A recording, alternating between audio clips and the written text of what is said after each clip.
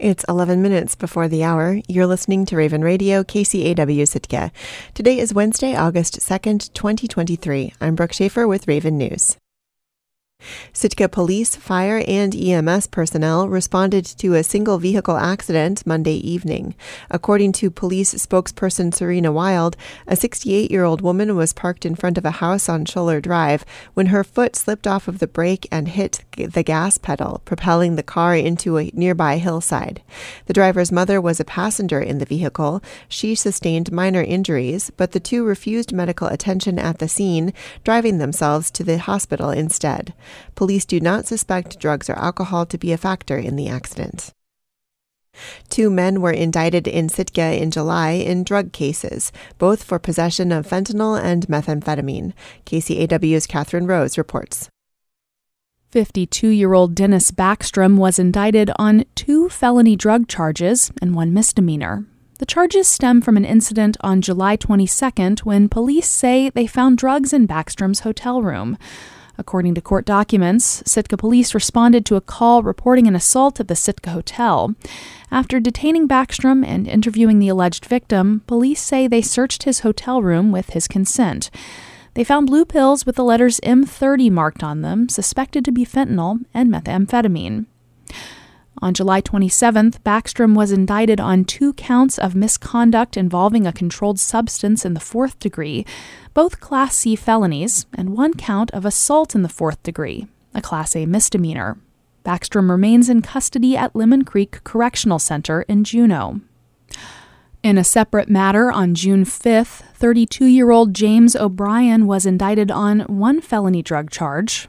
Police say they responded to a report of a man in the Moeller Field parking lot who was unconscious in a parked car with the engine running. They found O'Brien asleep in the car with 2 blue pills in his lap and later found a 3rd while conducting a field sobriety test. The pills were suspected to be fentanyl. Police also say they found a bag of methamphetamine tucked away in a box of cigarettes. In both O'Brien and Backstrom's cases, the drugs were sent to the state crime lab for testing. On July 13th, O'Brien was indicted on 1 count of misconduct involving a controlled substance in the 3rd degree for possession within 500 feet of a youth recreation center, which is a Class B felony. Hearings in both cases are scheduled for mid-August. Reporting in Sitka, I'm Catherine Rose. Alaska has the highest rate of veterans in the country, and veterans face high rates of post-traumatic stress disorder, or PTSD, addiction, and suicide. But only half of veterans who need mental health care actually get it. Alaska Public Media's Rachel Cassandra talked with one Alaskan who hopes his story will convince other veterans to get treatment. Veteran James Phelps is in a wheelchair rugby tournament. To get a little desperate with the passes. He throws his arm up and passes the rugby ball to another player who scores. Wow! This is grim. In June, his team took home a gold medal in the Warrior Games Challenge tournament. Phelps has mobility issues from his work.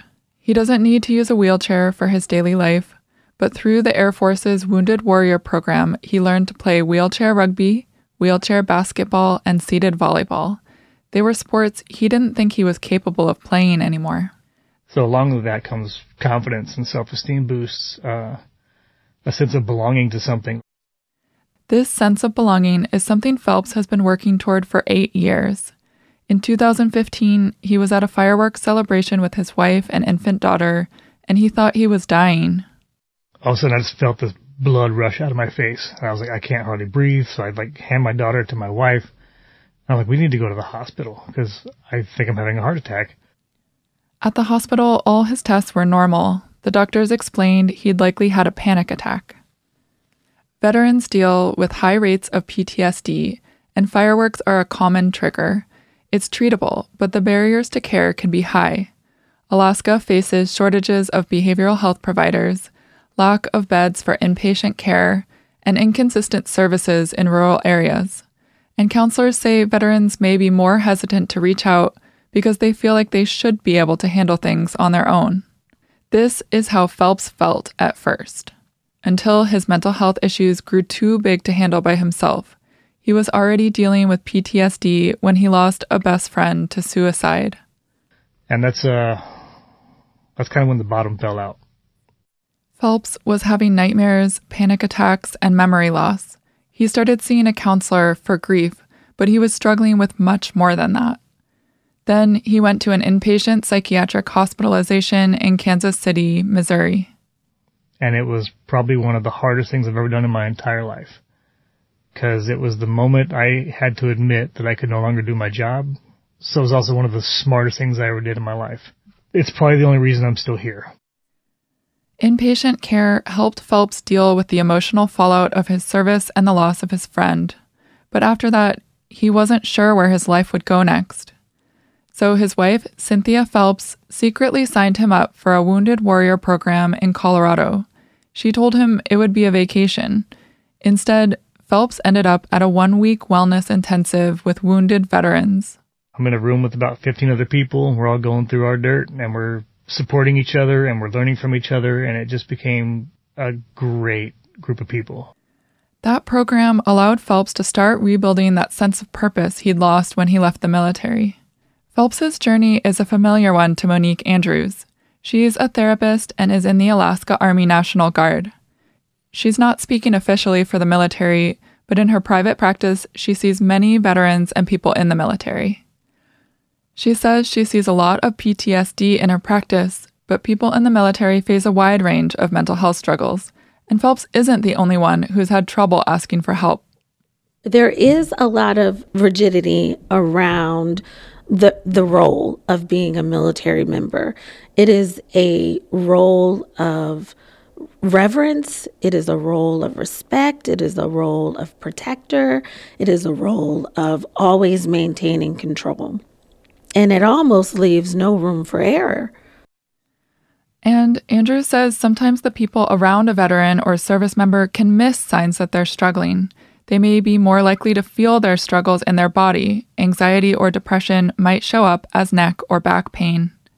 Or it may seem less like someone is struggling internally and more that they're acting out. They demonstrate their distress in ways that can be off-putting to others through frustration response, irritability, risk-taking behavior, increased use of drugs and alcohol sometimes. Coping skills like using drugs or alcohol may seem more socially acceptable in the military than going to therapy, but Andrews says these behaviors can be signs of real struggles with mental health. Phelps didn't turn to alcohol or drugs, but he wishes he had asked for help sooner.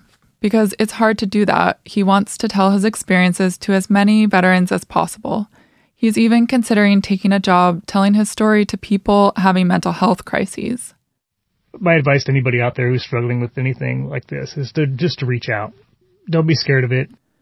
Phelps doesn't know exactly where his life will go from here, but he's optimistic. He's learned he can't always avoid triggers for his PTSD like fireworks.